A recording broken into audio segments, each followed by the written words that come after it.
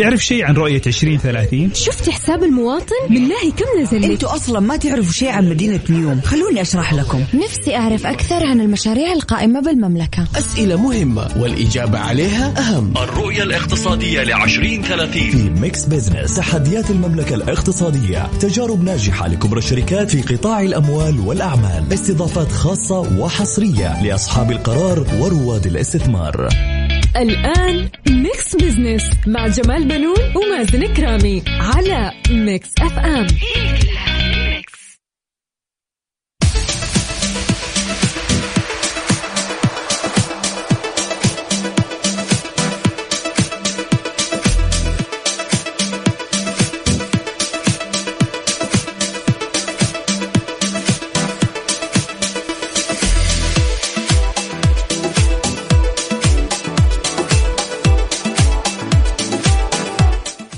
أهلا ومرحبا بكم مستمعينا. أنا جمال بنون أحييكم من ميكس اف ام وبرنامج ميكس بيزنس، ورحب بزميلي مازن كرامي الذي يشاركني التقديم. مرحبا مازن.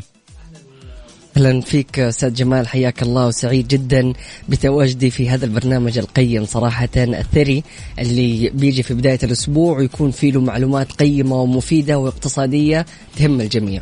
بالتأكيد يعني نفيد ونستفيد، وإن شاء الله المستمعين يستفيدوا مننا بإذن الله. مستمعينا الكرام، يعني نرحب فيكم، وهذا البرنامج نذكركم يأتيكم كل أسبوع في هذا الوقت من 2 وحتى 3 مساء، نتناول القضايا الاقتصادية ونبسط رؤية 2030 بحيث تكون أسرع فهما وهضما. طبعا مازن، احنا رجعنا بعد إجازة الحج بعد استراحة قصيرة طبعا، ويعد نجاح حج هذا العام استثنائي ومميز. تكللت جهود الدولة بالنجاح. نسأل الله أن يتقبل من الحجاج حجهم ويعودوا إلى أهلهم وذويهم بذنب مغفور وعمل صالح. اللهم آمين.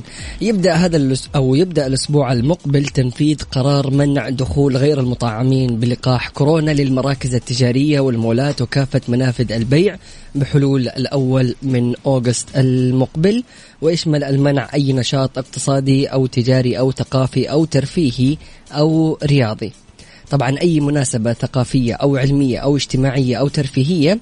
أيضا يشمل المنشآت الحكومية أو الخاصة سواء لأداء الأعمال أو المراجعة، وأيضا أي منشأة تعليمية حكومية أو خاص، وأيضا استخدام وسائل النقل العامة. صحيح مازن، كما تقرر عودة التعليم حضوريا للمعلمين والمعلمات وأعضاء هيئات التدريس والتدريب في الجامعات والمؤسسة العامة للتدريب التقني والمهني، وتتفق وزارة الصحة والتعليم على تحديد فئات الطلاب العمرية المستهدفة. يعني يبدو أنه حتى الآن غير واضح مين هم اللي حيروحوا المدرسة ومين اللي حيدرسوا عن بعد. فعلا يعني أنا أعتقد أنه يعني المتوسطة والطلاب اللي تم تلقيحهم ممكن أنهم هم يداوموا، لكن الابتدائية ممكن يكون عن بعد، ما أعرف إلى الآن. صحيح، خاصة أنه حتى الآن ما في لقاح صحيح لسن من أقل من 12 سنة. صحيح. وبالتالي فهم أكيد ما حيكونوا موجودين في يعني على مقاعد الصفوف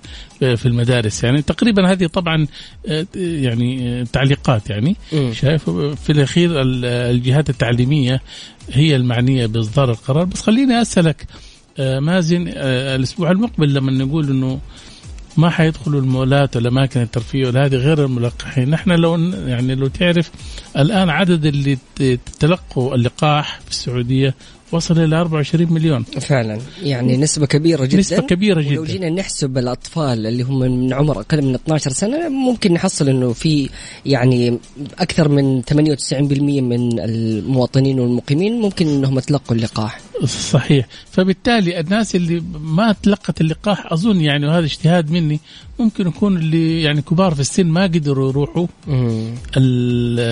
مراكز العلاجات، شايف ياخذوا، أو إنهم يكونوا منومين أو في علاجات، فبالتالي هم أساسا ما حيخرجوا. صحيح. لاقيهم موجودين في البيوت، الله يعطيهم الصحة والعافية. ولكن إحنا طبعا نحرص على الجميع أنهم يأخذوا.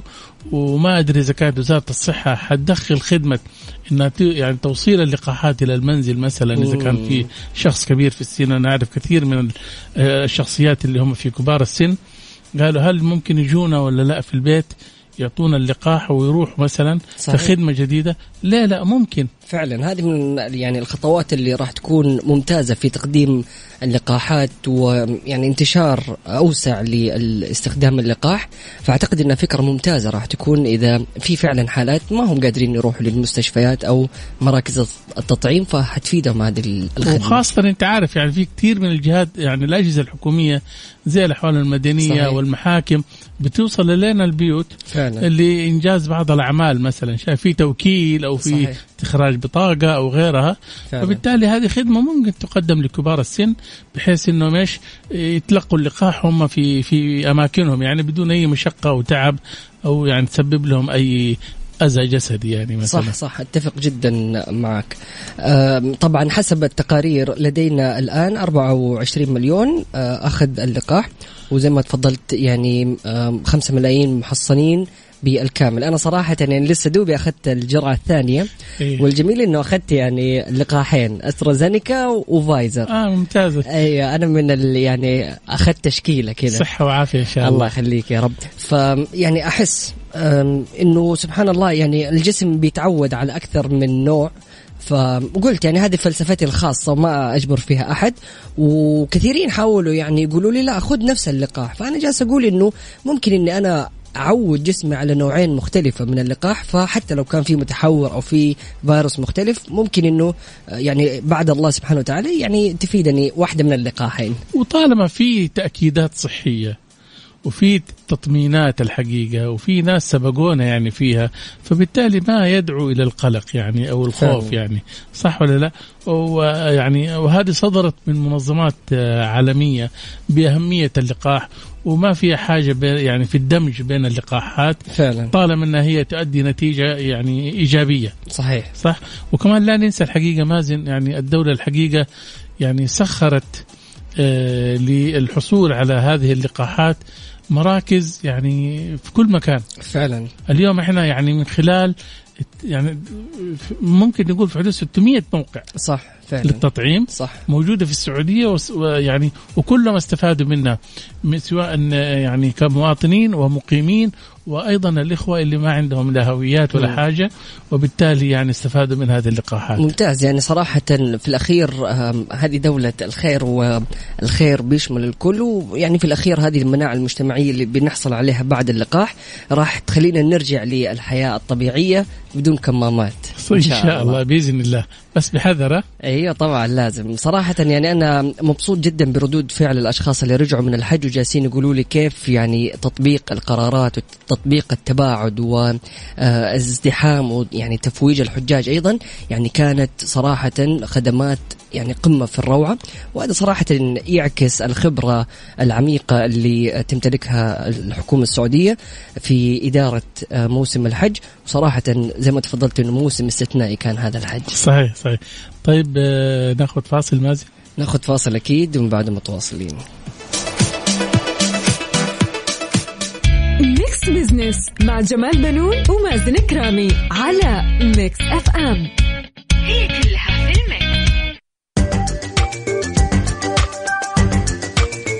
حياكم الله مستمعينا الكرام واهلا وسهلا في الجميع. اكيد مستمرين في برنامج ميكس بزنس، وخلونا كذا مستمعينا الكرام قبل ما ندخل في يعني لب الحلقه نتكلم ونذكركم عن فقرات البرنامج. راح تكون معنا الاستاذه سلوى خنكار مستشاره اقتصاديات الاسره، وراح نتكلم عن مواضيع تهم الاسره واقتصادياتها. نعم. ايضا في مازن احنا طبعا في فقره حسبه ونسبه بنطرح سؤال. الأسبوع هذا احنا يعني سمعت انت في كثير من الجهات احيانا ما تشترط الشهادات الجامعية. صحيح. خلينا نشوف الاستفتاء ايش يقول. هل توافق اشتراط بعض جهات العمل ابراز الشهادة الجامعية في وظائف لا تحتاج اليها؟ الخيارات هي 4. يفترض لا تطلبها. الخيار الثاني الشهادة المهنية افضل من الشهادة الجامعية. أسلوب تطفيش من حقها أن تطلب. طبعا نحن نشوف آراء المستمعين في نهاية الحلقة ونعلق على بعض منها. طبعا حتكون معنا طبعا مازن زي ما تفضلت حضرتك إنه حتكون معنا الأستاذة سلوى خنكار مستشارة اقتصاديات الأسرة، حتتكلم عن أهمية اقتصاديات الأسرة في ظل المتغيرات الاجتماعية ودورها في تماسك الأسرة. طبعا ناخذ فاصل قصير مازن. مستمعينا فاصل ونعود نستكمل معكم برنامجنا ميكس بزنس مع جمال بنون ومازن كرامي على ميكس اف ام. هي كلها في الميكس. سبوت لايت في ميكس بزنس على ميكس اف ام. It's all in the mix.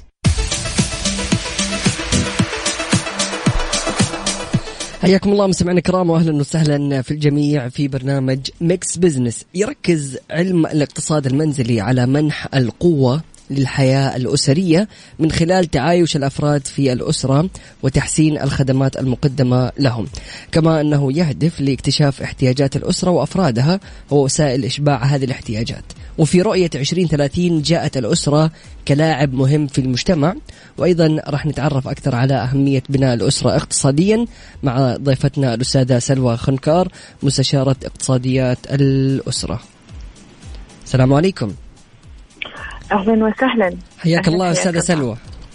هلا وحياك وأهلا وسهلا فيكم ونرحب فيكم بصراحة وشكرا للاستضافة ونرحب بأعزائنا المستمعين. سعيدين جدا بتواجدك وخلينا نبدأ كده على طول معاك أستاذة سلوى نتكلم في البداية عن مفهوم الاقتصاد المنزلي. يعني خلينا نعرف إيش هو الاقتصاد المنزلي. والله طبعا كان مفهوم الاقتصاد المنزلي قديما طبعا كان له مفهوم قديم. بمجرد ما انه احنا نقول اقتصاد منزلي على طول بيتبادر على ذهن اي مستمع انه هي المهارات الاساسيه اللي يجب ان تتوفر في ربة الاسره. فيعني كان كذا ارتبط انه اقتصاد منزلي معناته طبخ، غسل، كنس، تربيه ابناء. هذا طبعا المفهوم الأساسي اللي طبعا انبنى في خلال السنوات السابقة. لكن حديثا طبعا لا، يعني اختلف تماما هذا المفهوم وصار يعني أوسع وأشمل، لأنه حقيقة باختصار هو عبارة عن موازنة بين مدخول الأسرة ومصاريفها. ممتاز. ندخل في هذا العنوان، هو عنوان عريض طبعا يضم تحته مفاهيم كثيرة لا حصر لها. وإذا حابب إن إحنا تفضل يعطينا توضيح عشان الناس عشان الناس تعرف. صحيح. طيب هو في النهاية طبعا ليش الموازنة ما بين مدخول الأسرة ومصاريفها؟ إنه إحنا نهدف إلى رفع المستوى المعيشة للأسرة. ممتاز. الاقتصاد المنزلي يعني إيه؟ يعني مسكن، مفروشات، تجهيزات، غذاء، ملبس، تربية وتعليم وطبابة. طبعا أكيد إن لازم الأمر، وهذا طبعا أمر طارئ دائما في كل أسرة يجب أن يكون في هناك اللي هو إيش بند للطبابة أو المستشفيات.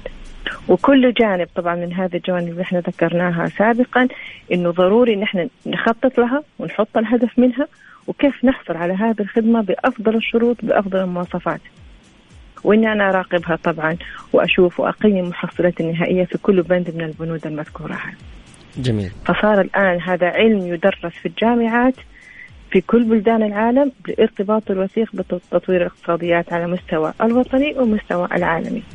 وأظن كمان يعني هي يعني ضبط للإيرادات والمصروفات. ما احنا قلنا في البداية اللي هي موازنة. نعم. ما بين مدخول الأسرة ومصاريفها. بس الآن الأسر بتمشي على هذه النظرية؟ والله طبعا الأسر بتمشي على هذه النظرية. أنا ما حقول لك الكل ما بيمشي، لكن حقيقة من الوضع الاقتصادي الراهن كثير من الأسر بدأت تتوجه إن هي بدأت فعلا تعمل موازنة وتحط موازنات لدخولها عشان تقدر إن هي ترشد الاستهلاك في مصروفاتها.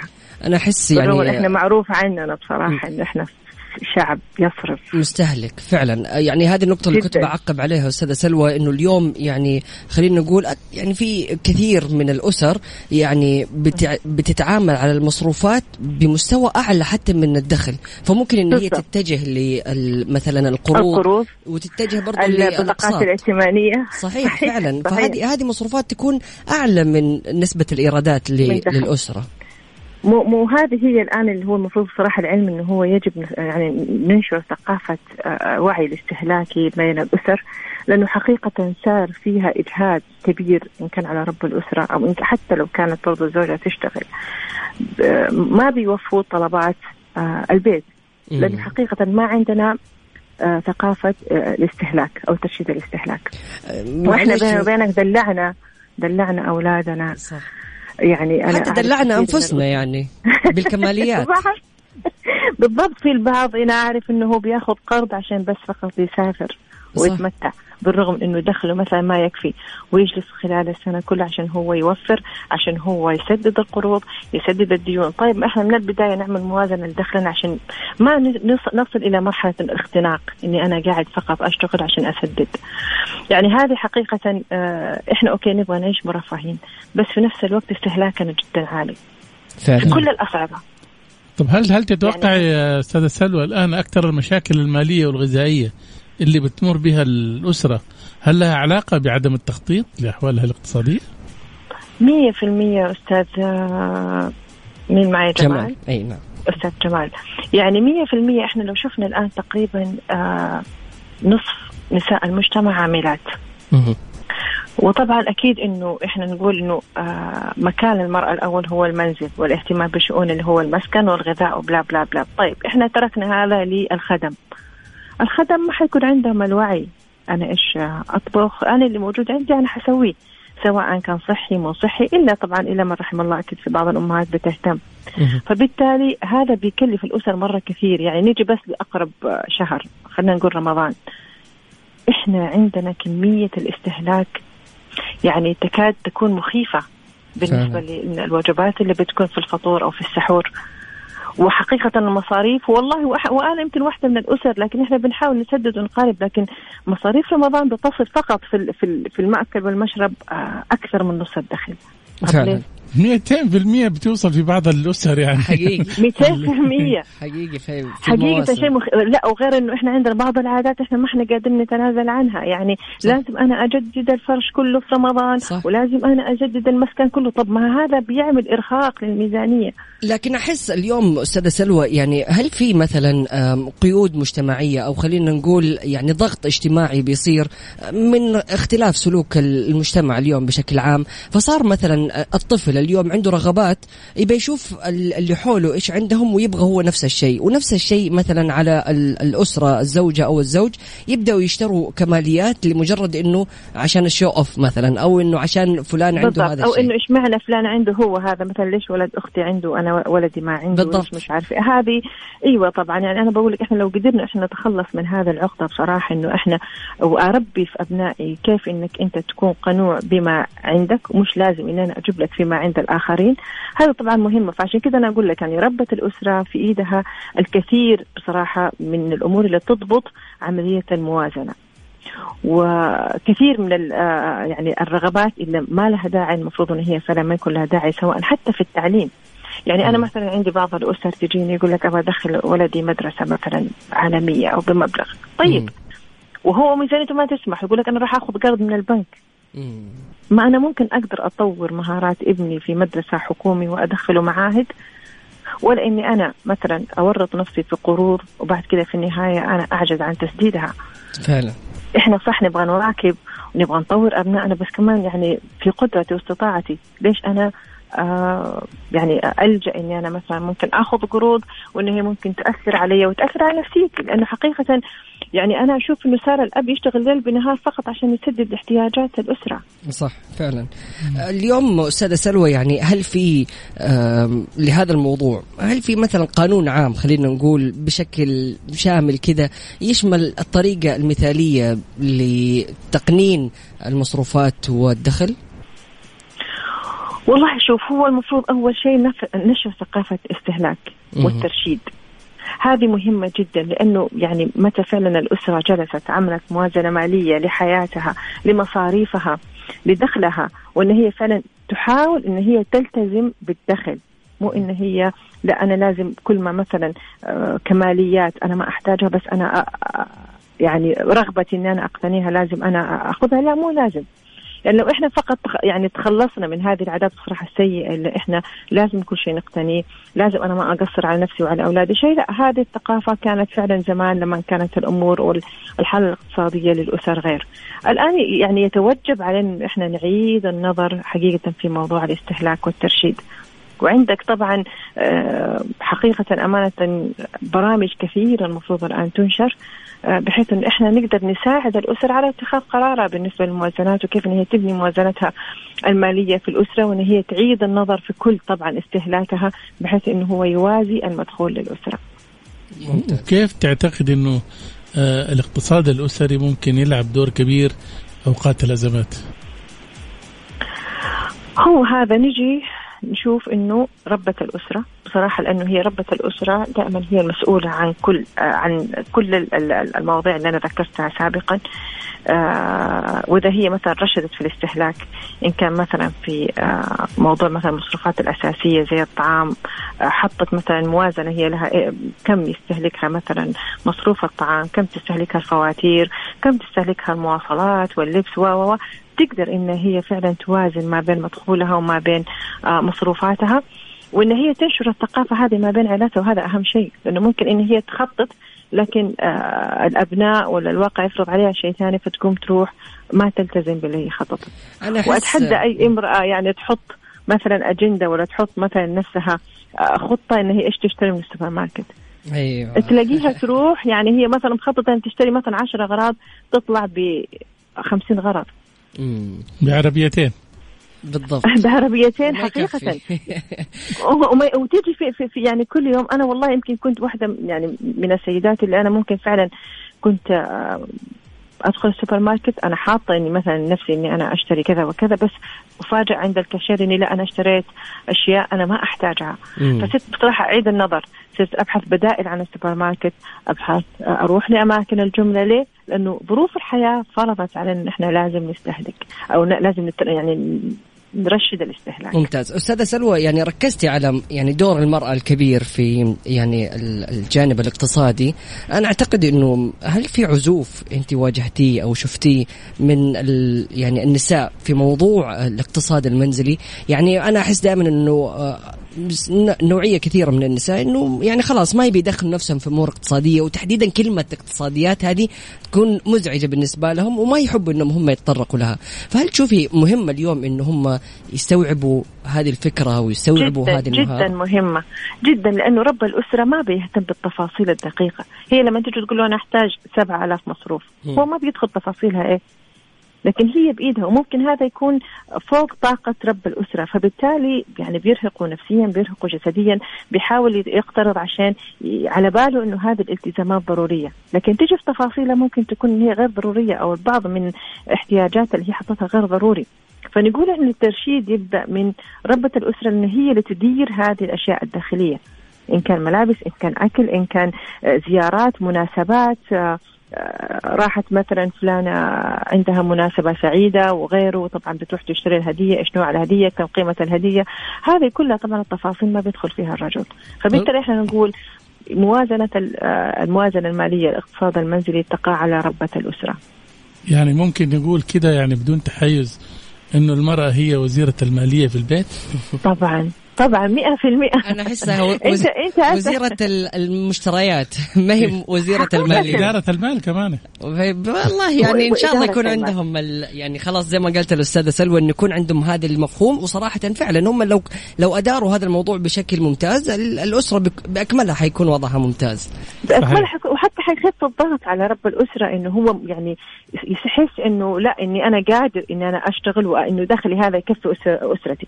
لكن لما تيجي تشوف مثلا مصاريف عليت وأنا دخلي قليل، فبالتالي إن أنا حانتحر عشان أنا أوفر مصاريف الأسرة كي تسد احتياجها، وحقيقة ممكن تكون نص المصاريف غير محتاجتها الأسرة. صحيح بالطبع. طبعا مفهوم جودة الحياة يبدأ من داخل المنزل حينما يكون الجميع سعداء، وإدارة موارده المالية والتنموية والاجتماعية تسير في الطريق الصحيح. انتهى وقتنا أستاذة سلوى، شكرا لمشاركتك معنا. يعطيك ألف عافية، حياكم الله. مستمعينا، كانت معنا الأستاذة سلوى خنكار مستشارة اقتصاديات الأسرة. ناخذ فاصل ونرجع لكم. ميكس ميكس بزنس مع جمال بنون ومازن كرامي على ميكس اف ام. هي كلها في الميكس. على السريع في ميكس بزنس على ميكس اف ام. It's all in the mix.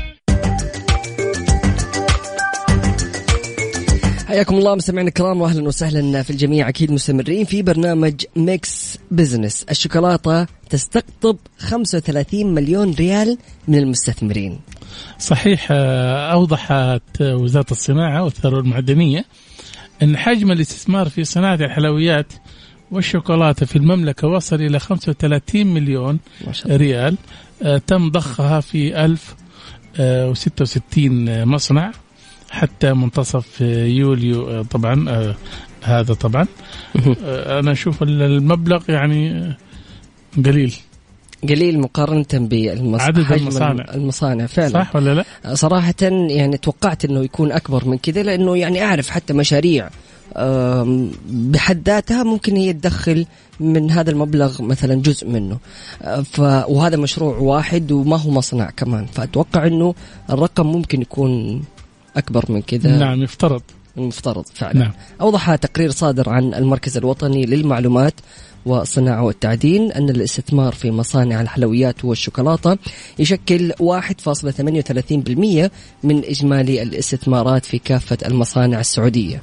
طبعا التقرير أشار إلى أن الاستثمارات الأجنبية في نشاط صناعة الحلويات بلغ 3% من إجمالي الاستثمارات، فيما بلغت نسبة المستثمرين السعوديين في القطاع 92%، و5% توزعت بين رؤوس أموال مشتركة. طبعا فبنشوف يعني الاستثمارات الأجنبية كبيرة يعني في صناعة الشوكولاتة والحلويات، وهذا أتوقع أنه توجه يعني مستقبلي راح يفتح أبواب كبيرة. ولا تنسى كمان يعني في كثير من الدول اللي عندها علامات تجارية لبعض المنتجات الحلوية، يعني زي الحلوات يعني الحلويات العالمية لها هنا وكلاء، وبالتالي أكيد بدأوا يعملوا مصانع لهم هنا فعلا.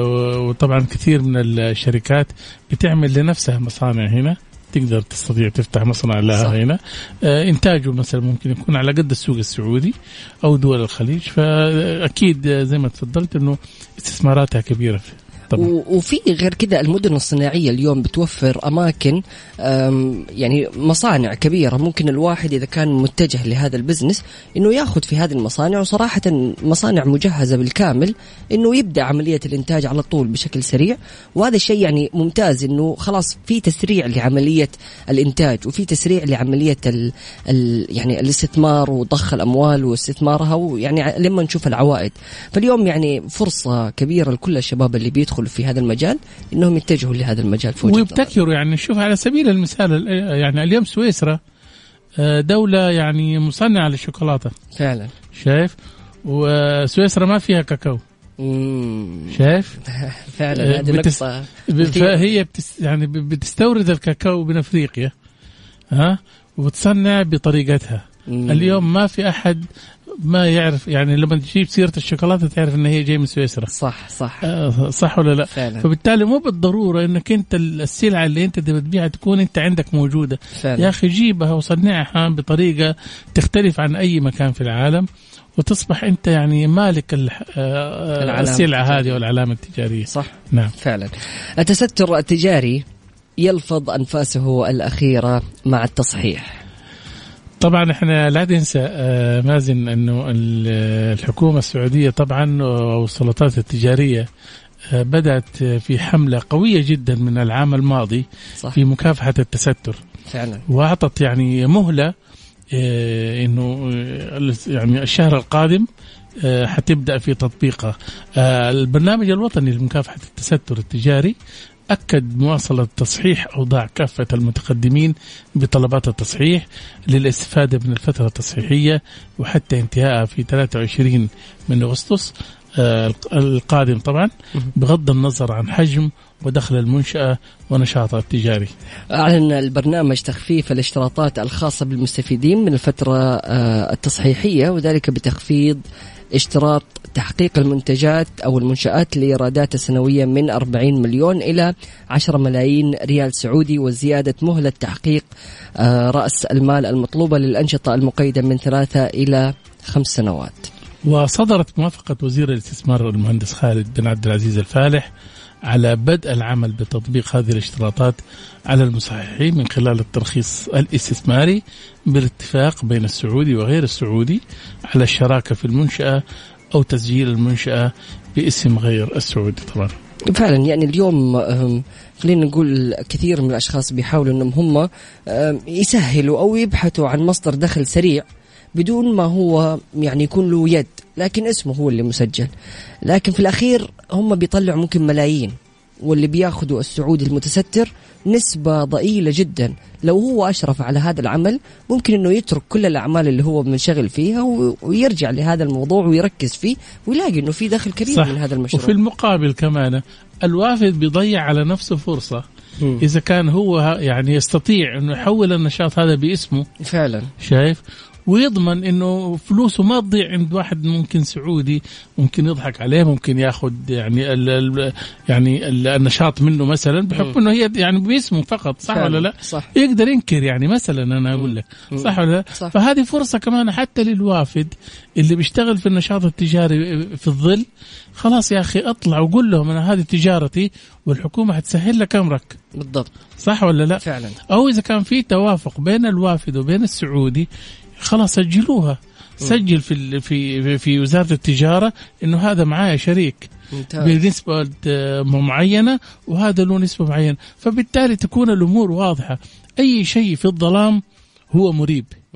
فعلا أنا أعتقد إنه قبل كده ما كان في إمكانية إنه امتلاك الأجنبي أو الوافد. طبعا كانت في بعض يعني التعقيدات شوية، البيروقراطية اللي كانت موجودة في المؤسسات الحكومية فعلا. طبعا لكن الآن الدولة تفهمت إنه طالما هذا واقع وموجود، نشاط تجاري واستثماري موجود في السعودية، وهذه رؤوس الأموال يعني تقدر يعني في حدود 400 مليار رأس مال التستر التجاري في السعودية. هذا مبلغ ضخم جدا فعلا. فبالتالي أنت ما تقدر تخسره، تخليه يخرج من السوق. صح.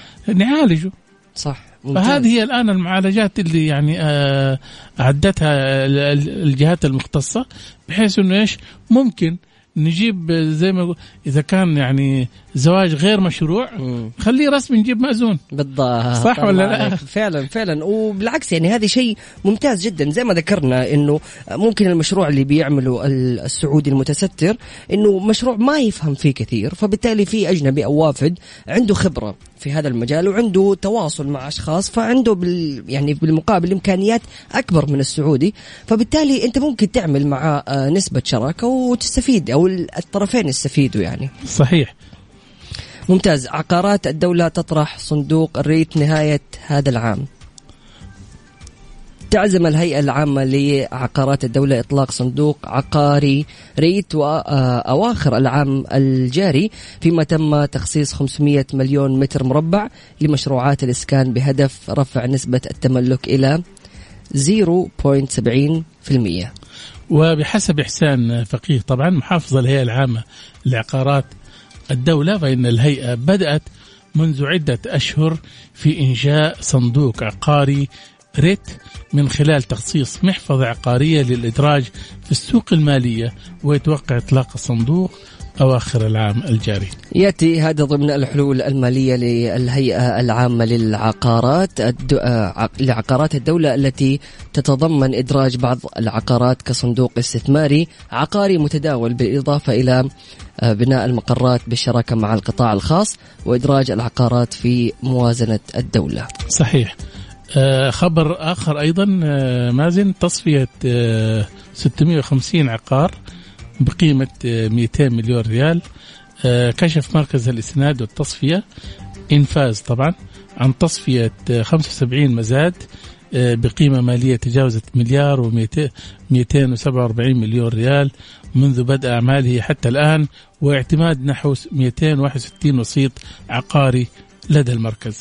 بلغ عدد الأصول العقارية التي تم تصفيتها نحو 650 عقارا، فيما بلغ عدد المنقوليات التي تم تصفيتها بنحو 633 منقولا بقيمة 1,600,000 ريال.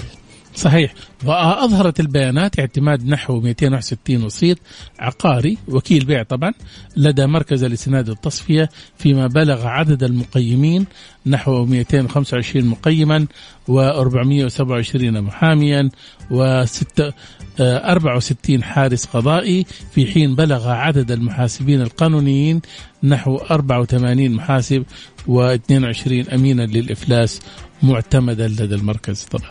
وعنواننا الأخير في قائمة على السريع 50,000 ريال حد أقصى لتمويل المشروعات الصغيرة، حيث حدد بنك التنمية الاجتماعي 8 شروط لاعتماد الجهات الممولة لمشروعات متناهية الصغر والأسر المنتجة بحد أقصى 50,000 ريال. من أبرزها أن تكون الجهة والفروع التابعة لها حاصلة على ترخيص رسمي ساري المفعول من الجهات الحكومية المرخصة، وأن يكون لديها هيكل تنظيمي معتمد ولوائح معلنة. صحيح. وأيضا كمان يعني من ضمن الشروط أن يكون لها مقر متكامل في النطاق الجغرافي الذي تقدم خدماتها فيه، كما اشترطت اللائحة أن يكون من ضمن أهداف أو نشاط المحافظ تقديم خدمات تنمية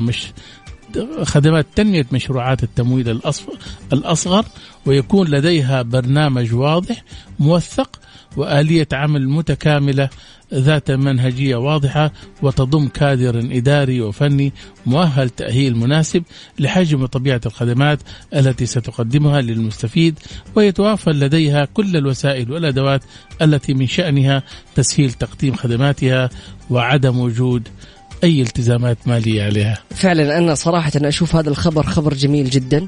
نعم. لأنه اليوم في أسر كبيرة جدا في يعني تحت بنك التنمية الاجتماعي عندهم مشاريع وعندهم أعمال، فاليوم 50,000 ريال هذه راح تكون بداية طريق لمشروع. وغير كده أنا متوقع أنه من ضمن البرنامج هذا أنه يتم مراقبة المبلغ هذا وكيف طريقة الصرف، وهل بيتم عمل خطة واضحة أو لا. وهذه صراحة أنا أعتبرها خطوة جميلة جدا، وزيها زي مثلا كثير من الجهات اللي بتقدم تمويل حتى لو كان تمويل بدون فوائد، يكون في متابعة من الجهات الحكومية أو شبه حكومية، متابعة بشكل مباشر إنه كيف الفرد هذا اللي أخذ التمويل هذا، هل هو منضبط، هل هو ماشي على الخطة ولا لا. وهذه صراحة بتعمل نقلة نوعية لكل ريادي أعمال بيبدأ مشروع خاص فيه، فهو يحتاج لمتابعة ويحتاج إنه جهة تكون يعني خلينا نقول إنه مشرفة عليه. فهذا شيء جميل جدا.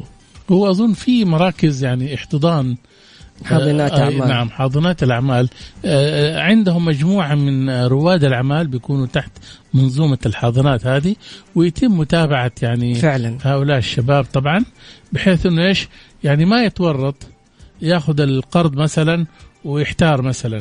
يجب أو يعني يفترض أنه يكون القرض ده آخر شيء.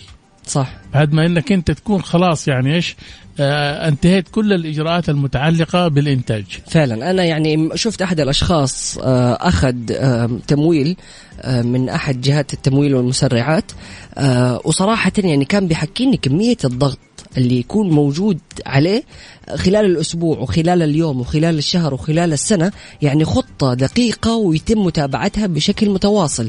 فهذه نقطة جميلة جدا، إنه اللي فعلا يبغى يبدأ مشروع الآن وبيحصل على تمويل، لا أنت ما بتلعب هنا، أنت يعني بتسخر وقتك وطاقتك وكل إمكانياتك عشان تنجح هذا المشروع.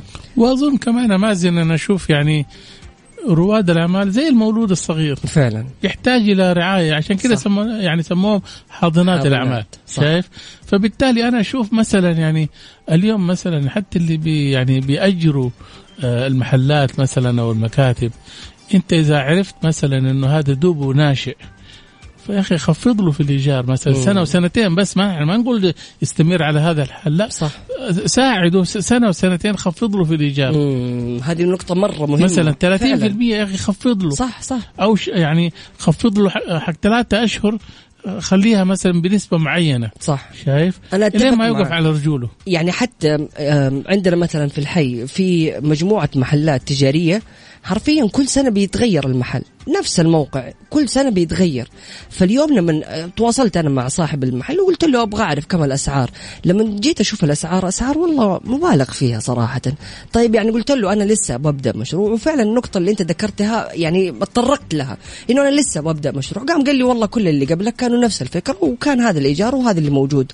فاليوم لما تيجي تشوف إنه فعلا المحل فاضي، فمعناته إنه في مثلا 5 مشاريع وكانوا ريادية أعمال وبيحاولوا إنهم هم يبدأوا، لكن الالتزامات المالية الكثيرة عليهم خلتهم يوقفوا. فبالتالي حتى صاحب المحل أتضرر إنه والله في تكرار الأشخاص اللي بيجوا ما بيستمروا، فمعناته إنه المكان أول شيء يجي في بال المشترين أو اللي بيستأجروا إنه المكان هذا ما هو كويس، أو كل الأشخاص اللي بيجوا هنا بيمشوا، فمعناته المكان غير مربح أو غير مجدي. نعم صحيح. وأظن كمان حاجة تانية مازن، اليوم بعد الجائحة نأخذ على سبيل المثال الآن الأكثر نموا أو يعني أكثر إقبال على النشاط التجاري.